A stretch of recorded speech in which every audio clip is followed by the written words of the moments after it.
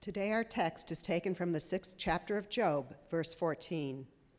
Job 6:14, "He who withholds kindness from a friend forsakes the fear of the Almighty."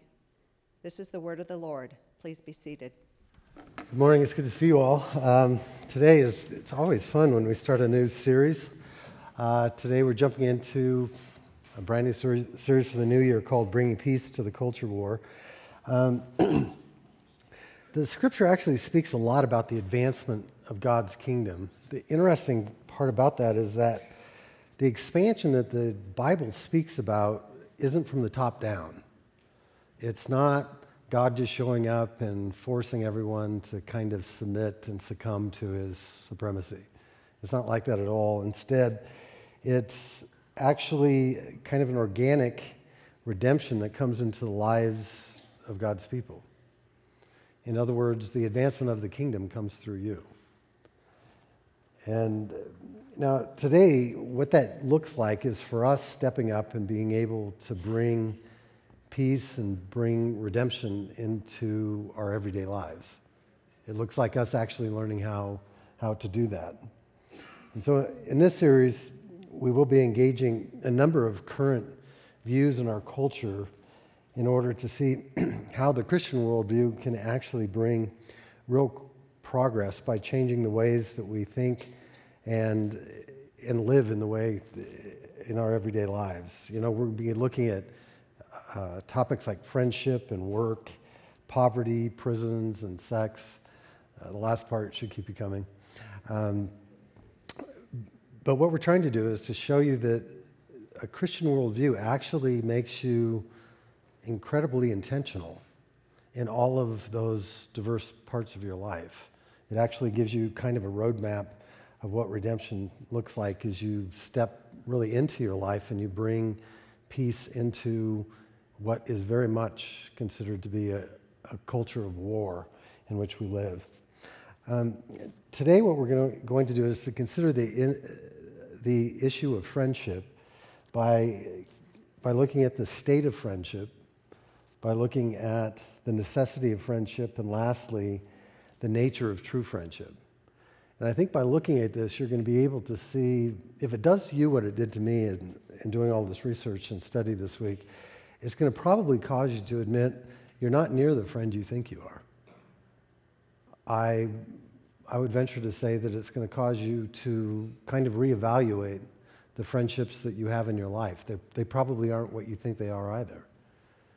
Now, kind of a shameless plug here for a moment. One of the most significant things that we do here at L2 in our redemption classes is to try to help you reassess how you look at Scripture. Does it really speak to these various parts of your life? That's know your Bible. The second part is really knowing yourself. Now, in that second part of this, we typically encourage each of you to fill out what we call a relational proximity map. It's 5 spheres of relationship that each and every one of us have in our lives. Lane 5 is the world at large. Lane 4 are people that you come to know, so they can't be complete strangers to you anymore. Lane 3 is a lane that begins your friendship lanes. But lane 3 are people that you would consider to be friends. We're going to look at that here in a moment, different types of friends in that group. Lane 2 would be closer friends, and lane 1 would be those people in your life that are the closest to you. Now, the easiest differentiation between lanes 3, 2, and 1 is that if a person in lane 1 had an emergency at night and they didn't call you, it would be very upsetting to you. It would be a challenge and kind of toxic towards what you believe to be true about the friendship. If a person in lane 2 called you, it wouldn't upset you if they did or didn't call. But if a person in lane 3 called you, you're wondering, why don't you have anybody else in your life? And so that kind of, I know that's a little bit nuanced, but what you're going to find out is that when we take a look at friendship, you're going to find exactly what we find in the Bible. The idea of friend and friendship throughout the Scripture is used in so many diverse ways that it defies really kind of a sharp, tight definition. And so I want to begin by looking at the state of friendship, and this is just kind of a kind of a satellite view of what's going on in our culture with some of the research, I think all of us have to admit that good friendships are truly rare. We don't have near as many of them as we think. I tend to think that as we get older, we can look across and kind of survey our lives, and we can look across and find typically a handful of people. I can remember listening to R.C. Sproul, and he said, out of the people that all the acquaintances you've known in your life, the majority of those you wouldn't consider friends, but those that you consider your friends, of those that you know really get you. If you need more than the fingers of one hand to count them, he said, you're very fortunate. And I think that kind of captures the spirit of what I hope to be able to put in front of you this morning. As I said, we all know what benefits come from having true friends. I think we all know that. But in spite of that, our culture is kind of morphing its idea of friends.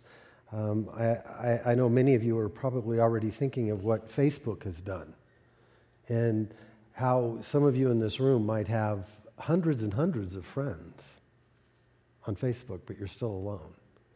That is kind of the situation that I think all of us have to acknowledge, that it's really begun to change our ideas of what friendship and friends really are. I would like to start by giving you kind of a reliable definition taken from the Oxford Dictionary. The Oxford Dictionary defines friend as a person with whom one has a bond of mutual affection, typically one exclusive of sexual or family relations. Now, immediately you read that, and we can think of friends with benefits that would kind of defy that definition, but I think that definition is pretty solid. Now, there were nearly 5,000 people that liked this definition on the ever-reliable Urban Dictionary. And this is how they defined it, which I thought was fascinating.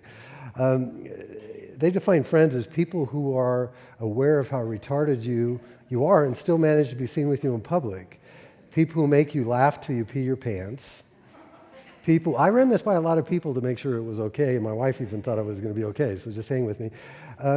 People who cry for you when one of your special items disappear. When you don't have enough money for ice cream, they chip in.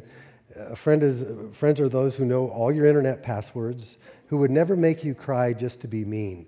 Now, obviously, that definition was written by a chick, right? Obviously. Hopefully. If it's not, you need to call me. But that captures it, doesn't it? There's something about the weirdness of that definition that kind of touches upon what I think all of us know it to be. Now, as simple as the concept of friendship may be, as intuitive as we might feel towards that, it's surprising to look at some of this research because Americans tend to consistently overestimate the quality of their friendships. Now, Carlin Flora wrote this, and I'm going to be quoting a lot from her research this morning.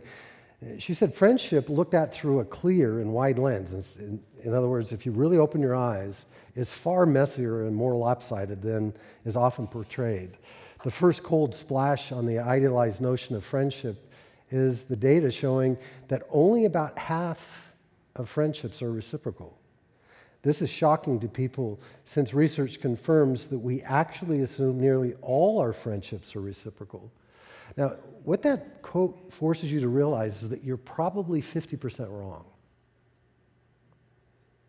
Who you would put down on your proximity map this morning is going to have 1 out of every 2 people that shouldn't be there. And if they are there, maybe they shouldn't be in the lanes they are. Now, I can tell you as a counselor for all these years and working with many of you over the years, I can tell you that one of the problems endemic with Christians is that we tend to have too many people in our lanes. Now, what I mean by that, some of you might say, well, is it possible to be too friendly? That's not what I'm saying. What I'm saying is that when you overpopulate lanes 2 and lane 1 of your life, what that does is make you kind of a bad friend. You don't have all the bandwidth that you need to be that kind of a friend. And because you can't bring yourself to demote somebody into another lane, it compromises all the rich friendships that you won't turn loose of. And so there's a there's a watering down of the whole system if we're not honest with one another. And so I thought that was spectacular in that research because it just simply says that most of us are 50% wrong. Over half your friendships are not reciprocal, which that's just a fancy term that says that things don't come back to you. And so, now when you look at Flora's research, she identifies 3 types of friendships that tend to present the greatest challenges to us. The first are ambivalent friendships. Now, she defines an ambivalent friendship as basically friendships that we make out of kind of a strange pursuit of some benefit. And Proverbs 19 and verse 6 touches upon that. And it describes that kind of a friendship when it says, many seek the favor of a generous man, and everyone is a friend of a man who gives gifts. Now, she offers this further description of an ambivalent relationship, and she says, ambivalent relationships in social science parlance are characterized by interdependence and conflict. You have many positive and negative feelings toward these people. You might think twice about picking up when they call. This would probably be a person, according to my definition, to be in lane 3. These relationships turn out to be common, too. Close to half of one's important social network members are identified as ambivalent. Granted, more of those are family members whom we're stuck with than friends, but still, for friendships, it's another push off the pedestal. See, what she's saying is that we tend to crowd our lives with people that we perceive will advance our cause. We tend to gravitate towards people that we perceive that, okay, this is kind of a return on investment type thing. I'm willing to give to you in order to get back. And so an ambivalent friendship is a friendship that has parts to it that we would consider to be characterized by friendship, but it also has a bunch of tension in it. And the friendship just gets stuck in this ambivalence. Now, research study among teenagers concluded that people really do want to have friends that are popular. But those that are higher up in the social hierarchy have their pick among friends. And that tells you that we tend to perceive social strata in such a way that it influences who we pick as friends. Now, another study highlighted in the New York Times found that most people have Facebook friends who have, on an average, more friends than they do. And so we tend to gravitate towards people who we perceive kind of promise us some benefit. We put up with the crap, and we put up with the kind of the twistedness and the frustration of it all because we think in the end it's going to be worth it. Now, the second kind of friendship that she says is really challenging to us are good friends that really actually are pretty bad.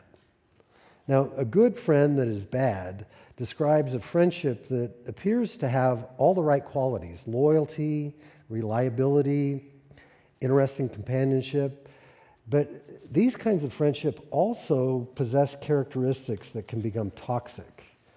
And Flora describes this kind of friendship this way. She says, we know through social network research that depressed friends make it more likely that you'll be depressed. Obese friends make it more likely that you'll become obese. And friends who smoke or drink a lot make it more likely that you'll smoke and drink more. Other, quote, good friends might have or start to have goals, values, or habits that misalign with your current or emerging ones. They certainly haven't done anything to you, but they aren't a group who validates who you are or that will effortlessly lift you up towards your aims over time. Stay with them and you'll be walking against the wind. That is really an interesting. As I read that definition, it caused me to remember a very good friend I had when I was in high school. We were both wrestlers together. We had gone undefeated when we were freshmen. And we had gotten into some trouble together. And I remember my dad just sat down and he said, you can't be his friend anymore. And I can remember the incongruence in my mind thinking, I actually have to sever this relationship. And it never was the same after that. I obeyed my father and I actually withdrew from that friendship, but this is the kind of friendship it was. We we really weren't good together. The effect that the two of us had on each other was way worse than the sum of the parts. Now, the last classification of friendship is an interesting one because I think most of you are going to find this is true as well. And Flora just calls this frenemies. And in short, frenemies refer to people that are actually enemies who, for whatever reason, you remain friends with. In other words, these are distinguished from ambivalent friendships because there's no good in them. But you still keep them in lane 3 or perhaps even lane 2. And now she gives this description. She says, frenemies are perhaps a separate variety in that they are neatly multi-layered. Friendliness atop rivalry or dislike. As opposed to the ambivalent relationships, there's an admixture of love, hate, annoyance, pity, and devotion in those, and tenderness. Plenty of people have attested to the motivating force of a frenemy at work, as well as in the realms of romance and parenting. What she's basically saying is, we don't even like these people, but for some reason we maintain friendships with them. We go to staff meetings with them and we sit there and we can't stand it when they talk. We can't stand it when they're put on our team and they have to contribute to the report that we're doing. And for whatever reason, they stay in this classification of friendships. Those are challenging. So basically all of this tells us that today, perhaps like no other period in history, the idea of friend has morphed into a term that we use in reference to several very different types of relationships. Now, it brings us to the second part, the necessity of friendship. If friendship can be that potentially harmful, why bother with it? Now, the verse that we looked at from Job chapter 6 and verse 14, it simply said, he who withholds kindness from a friend forsakes the fear of the Almighty. That verse has two assertions in it that I think really merit our consideration and that actually speak deeply to this idea of the necessity of friendship. The first assertion is a warning about withholding or failing to extend kindness to a friend who is in need. So it's a little scenario saying, okay, here's a situation where a person's friend stood by and did nothing when they were in need. Now, the term for kindness that's used there is a term that's used in Hebrew, it's a term that refers to God's loving kindness, his faithfulness, his mercy. And so this is talking about the deepest form of human interaction. And so the first assertion is basically just like you depicting or looking in a little scenario, and there's a person in need who has a friend who stands by and does nothing. Now, the second assertion is the one that carries the biggest punch, because it basically says that for you to do that is to forsake the fear of the Lord. Now, that's just an old Hebraic phrase that just simply meant is to turn your back on your faith. Now, that's remarkable when you put those two together because you have a common situation in which we kind of stand back, and I'm not talking about situations where you don't know what to do. You're just kind of trying to figure stuff out and things unfold so quickly that after they're all said and done, you're thinking, oh, I should have done something. This is a situation where you have a person that is literally withholding kindness. And the second part of that verse is basically saying, that's tantamount to you rejecting your faith in Christianity. It's like walking away. So the necessity of friendship very easily is established as a vital component of your duty as a Christian. As those who profess to believe the gospel and to have put our faith in Jesus as our Savior, we should get friendship as much or better than anyone. Now, when you take a step back and you begin to look at recent research supporting the necessity of friendship, it's very, very interesting. I think particularly for those of you that are millennials. In spite of the trend that millennials are seeking more and deeper meaning from their lives, it appears that most millennials haven't discovered the necessity of friendship. As much as they have been able to kind of withdraw themselves from kind of a rank materialism that basically just says material is important, and so those of you that have the greatest control over the greatest amount of material, you win the game. Millennials kind of have figured that game out, but they don't seem to have figured out friendship. Now, a recent research study just showed that in a survey that where millennials were asked what was the most important life goals that they had, 8 out of 10, 80%, said that a major life goal for them was to be rich. And out of that same group, 50%, 1 out of every 2, said a major life goal was to be famous.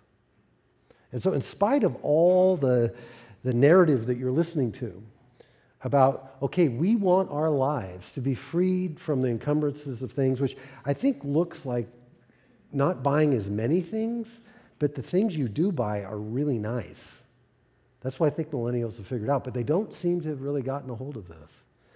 Now, Robert Waldinger is the director of what's called the Harvard Study of Adult Development. It's a study that has been tracking 724 men for over 75 years. I mean, they have tens of thousands of pages of documentation over these lives. And recently, they went back and they asked their wives if they had participated, and they said, well, finally. But 75 years ago, it wasn't a big deal. And so this is probably the most extensive longitudinal study that's ever been done. 724 men, 75 years. Now, this is what Waldinger said. He said, so what have we learned? What are the lessons that come from the tens of thousands of pages of information that we have generated on these lives? Well, the lessons aren't about wealth or fame or working harder and harder. The clearest message that we get from this 75-year study is this: good relationships keep us happier and healthier, period. Social connections are really good for us, and loneliness kills. It turns out that people who are more socially connected to family, to friends, to community are happier. They're physically healthier, and they live longer than people who are less well connected. And the experience of loneliness turns out to be toxic. People who are more isolated than they want to be from others. I thought that was really interesting because some of us are isolated because we want to be. But anyway, that's a little side note.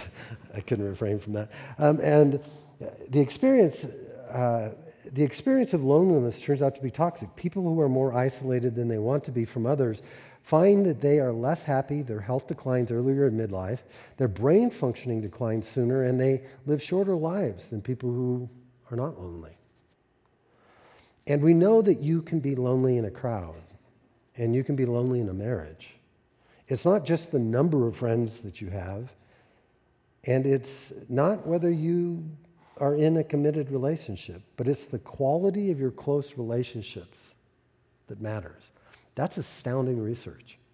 75 years. Man, if you really push into it, I have Waldinger's TED Talk in my sermon notes that you can research. And it's a fascinating TED Talk to listen to him speak to some of what we're beginning to discover. But foundationally, he's just saying, if you don't have good relationships, it's going to compromise your health. If you don't have good relationships, you're not going to have the emotional well-being that you seek. It's simply impossible. So as Christians, living consistently with what we claim to believe, it necessitates that we have deep and meaningful relationships with others. That's the first necessity. And this recent research confirms the necessity of meaningful and deep relationships of all types for our physical and emotional well-being.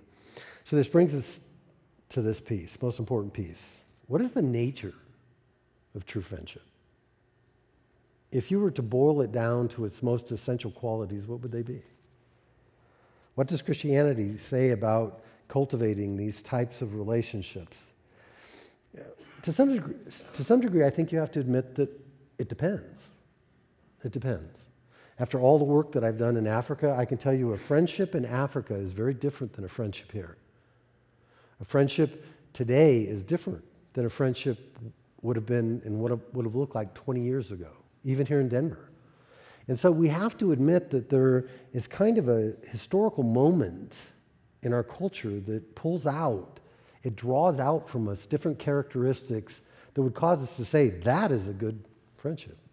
It's not always quite the same.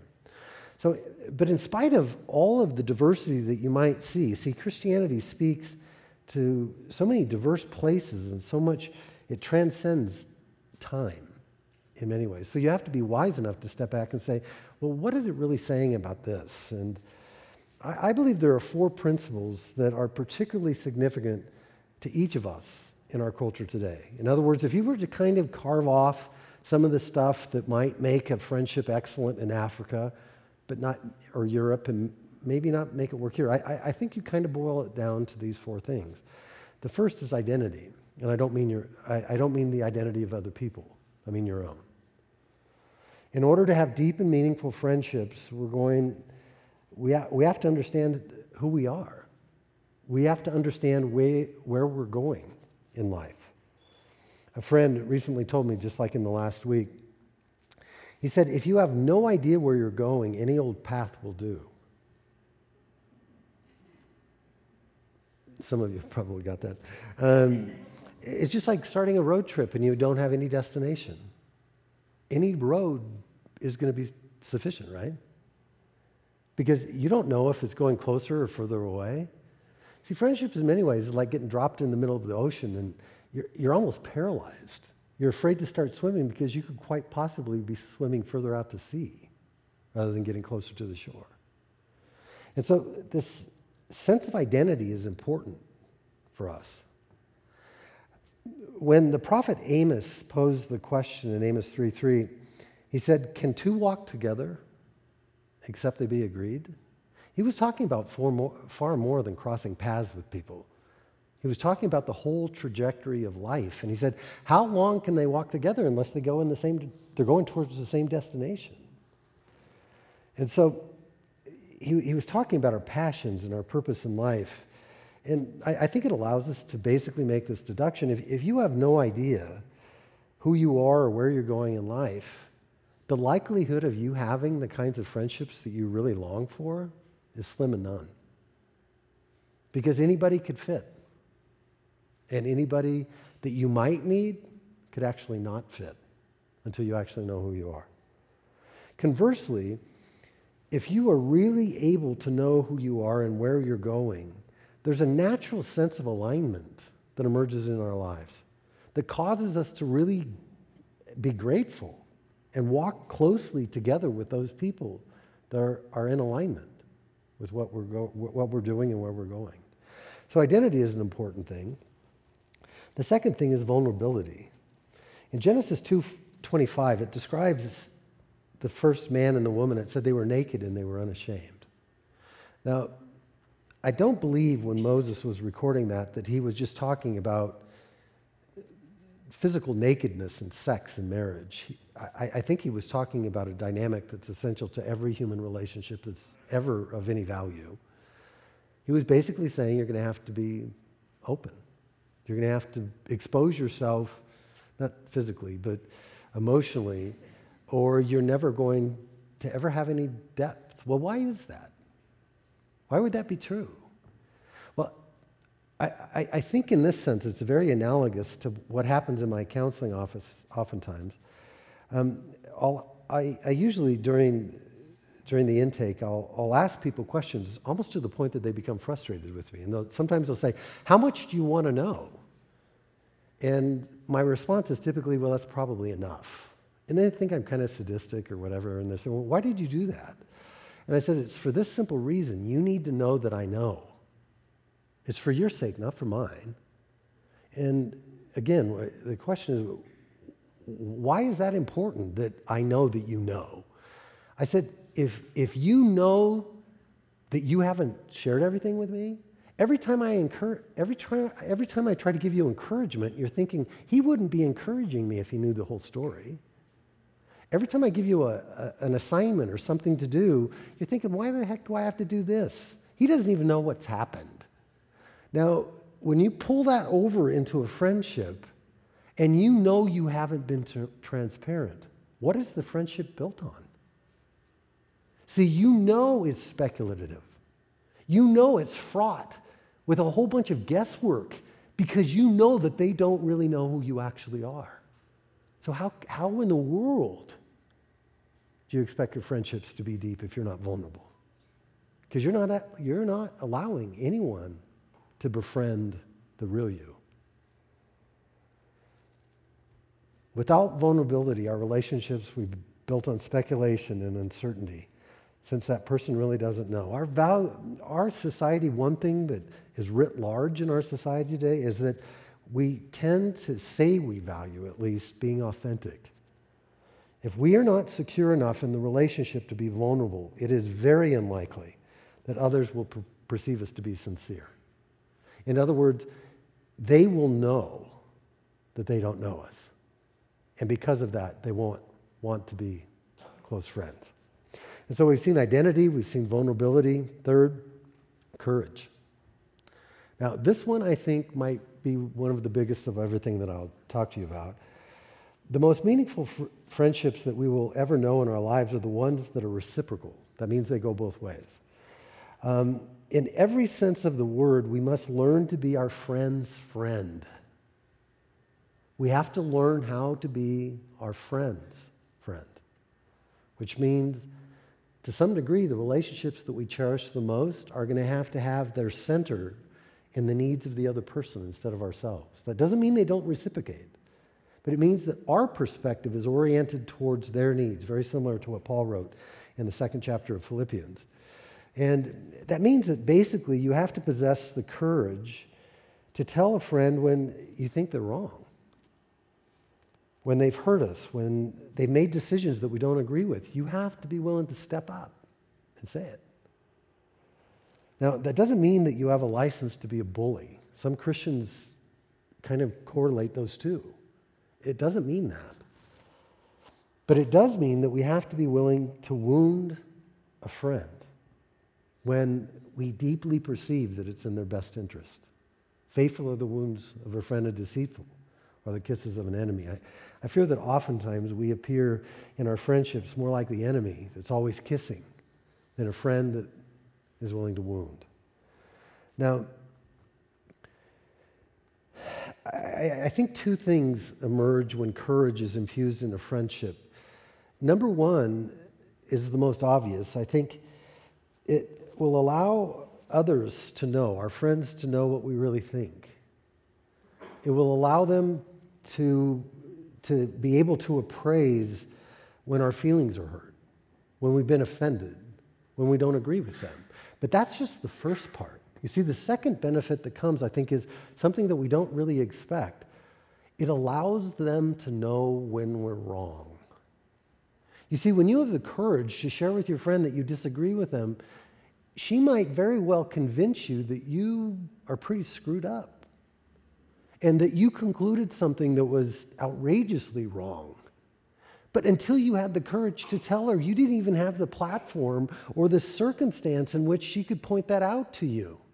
And so for those of you that have never mustered the courage to be this kind of a friend, you don't know if you're right or wrong, which allows you to keep merrily going down the river thinking that you're always right about other people.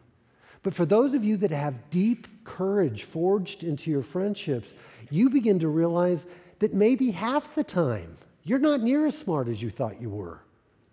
And the other person oftentimes can offer explanation, and they can offer information that you weren't privy to make your conclusion. But until you brought it to them, they couldn't even speak to it. They had no idea you were harboring those kinds of suspicions. And so both things happen. There's a cathartic event in the sense that you're able to say, listen, I've been worried about this for weeks. I've been praying about it. I've been reading and everything else. I just have to tell you, man, this guy that you're dating is a jerk. And immediately there's a benefit that comes. Not only is the vulnerability wrapped into that, there is an opportunity for her now to speak to you and to be able to explain to you why she thinks the way she thinks. And there is an engagement on a human level that I fear many of us have never known. Many of us. So identity, vulnerability, courage, and then the last one is wisdom. Now, this one I almost joined together, but every once in a while I'll do that, and somebody says, these are singular. Why did you put two together? I don't know that you can separate wisdom from courage, or vice versa. True and meaningful relationships will require wisdom. In Proverbs 15:2, it says, the tongue of the wise commends knowledge. To commend something means simply to make it attractive as opposed to off-putting. And so there's something about a human being that has wisdom in her speech that makes truth commendable. Now, the reason that this is kind of intertwined with courage is that wisdom will allow you to persuade your friend that what you're saying is just not coming from a mean spirit, that there's some validity to it. Whereas if you don't have any wisdom, even if you're right, you still sound like you're wrong, even if you're right. What a terrible thing. Put yourself in that scenario that you can see someone marching towards a disaster, and you know it, but the lack of wisdom makes you entirely incapable of convincing them. Oh, you go. You get all sweaty under the armpits and everything, and you finally tell them what you think, but you're so bombastic in the way that you do it that they're just pissed off at you. There's no persuasion that comes from that.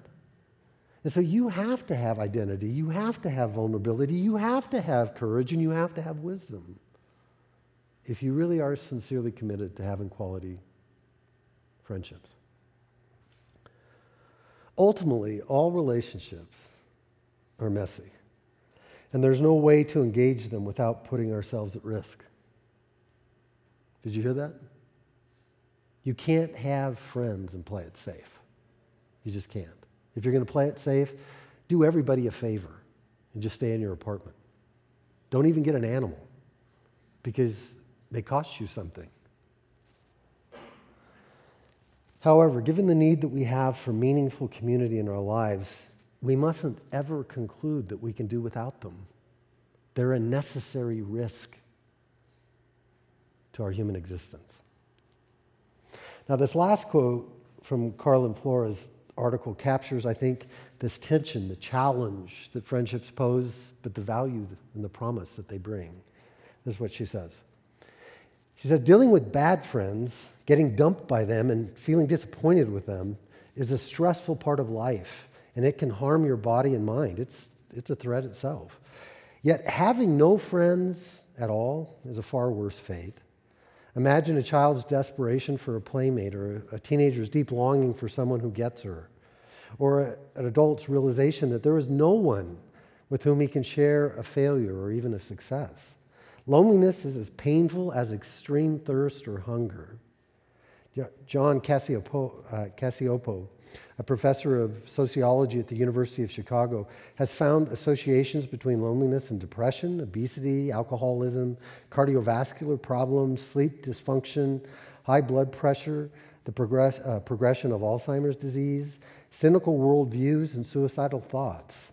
But if you have friend problems, you have friends.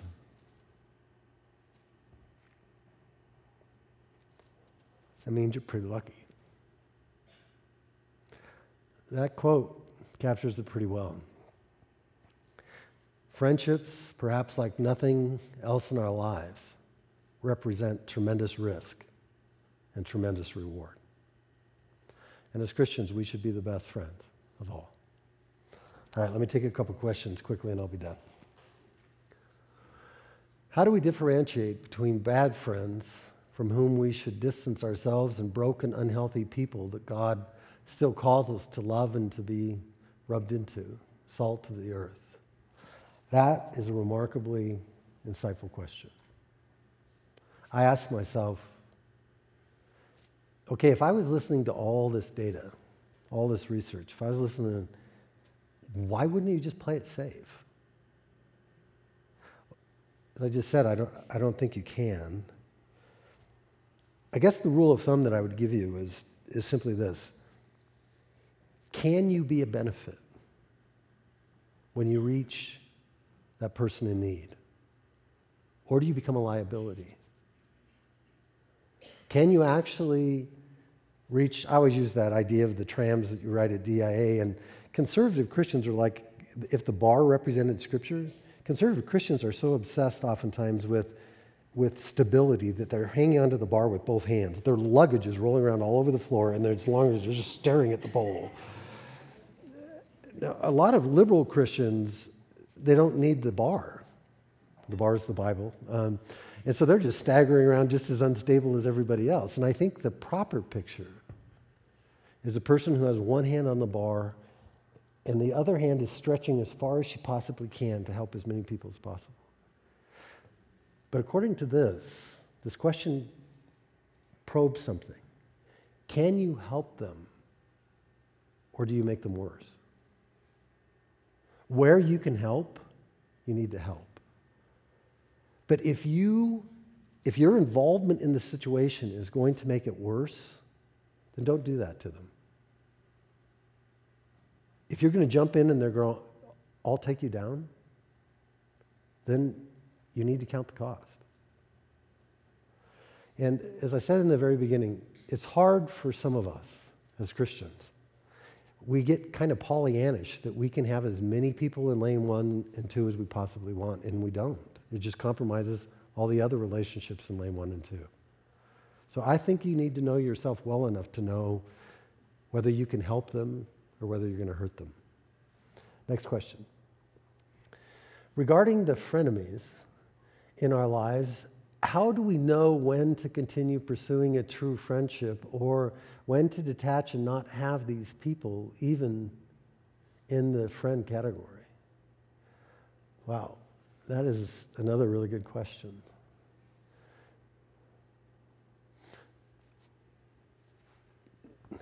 I'm going to bring a lot to bear on that question.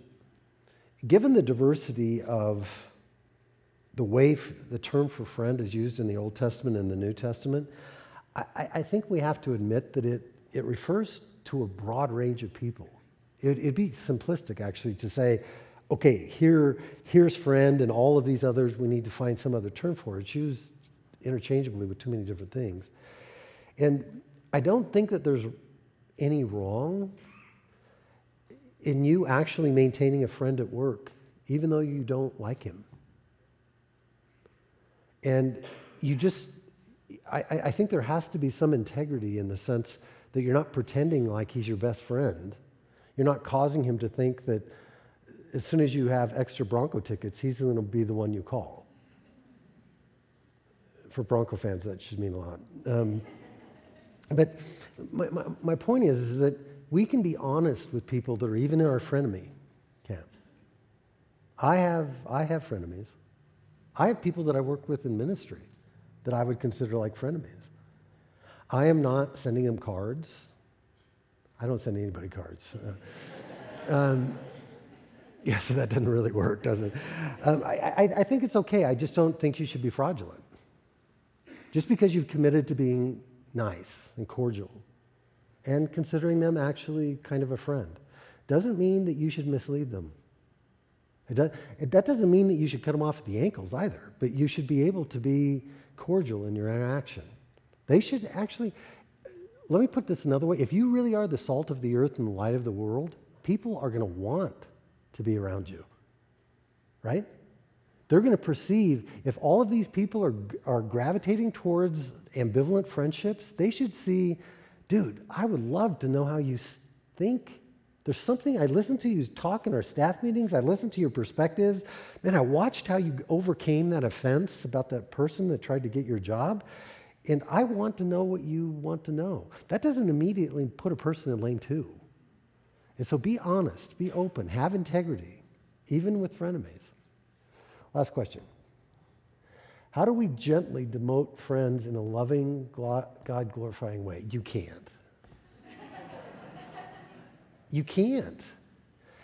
Look, I don't get on Facebook. I think I've got a Facebook account, and some people send me friend stuff all the time. It's like, go ahead, click on it, because I never do anything.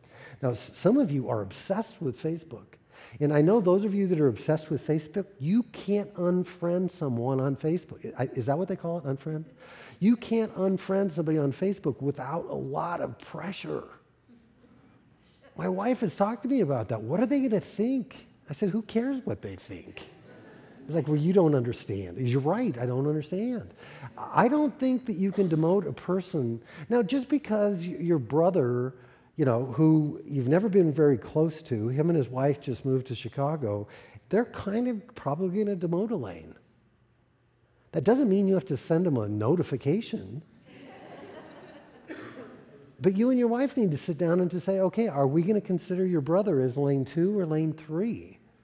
And there should be an agreement on your side, but again, you don't have to send a registered letter.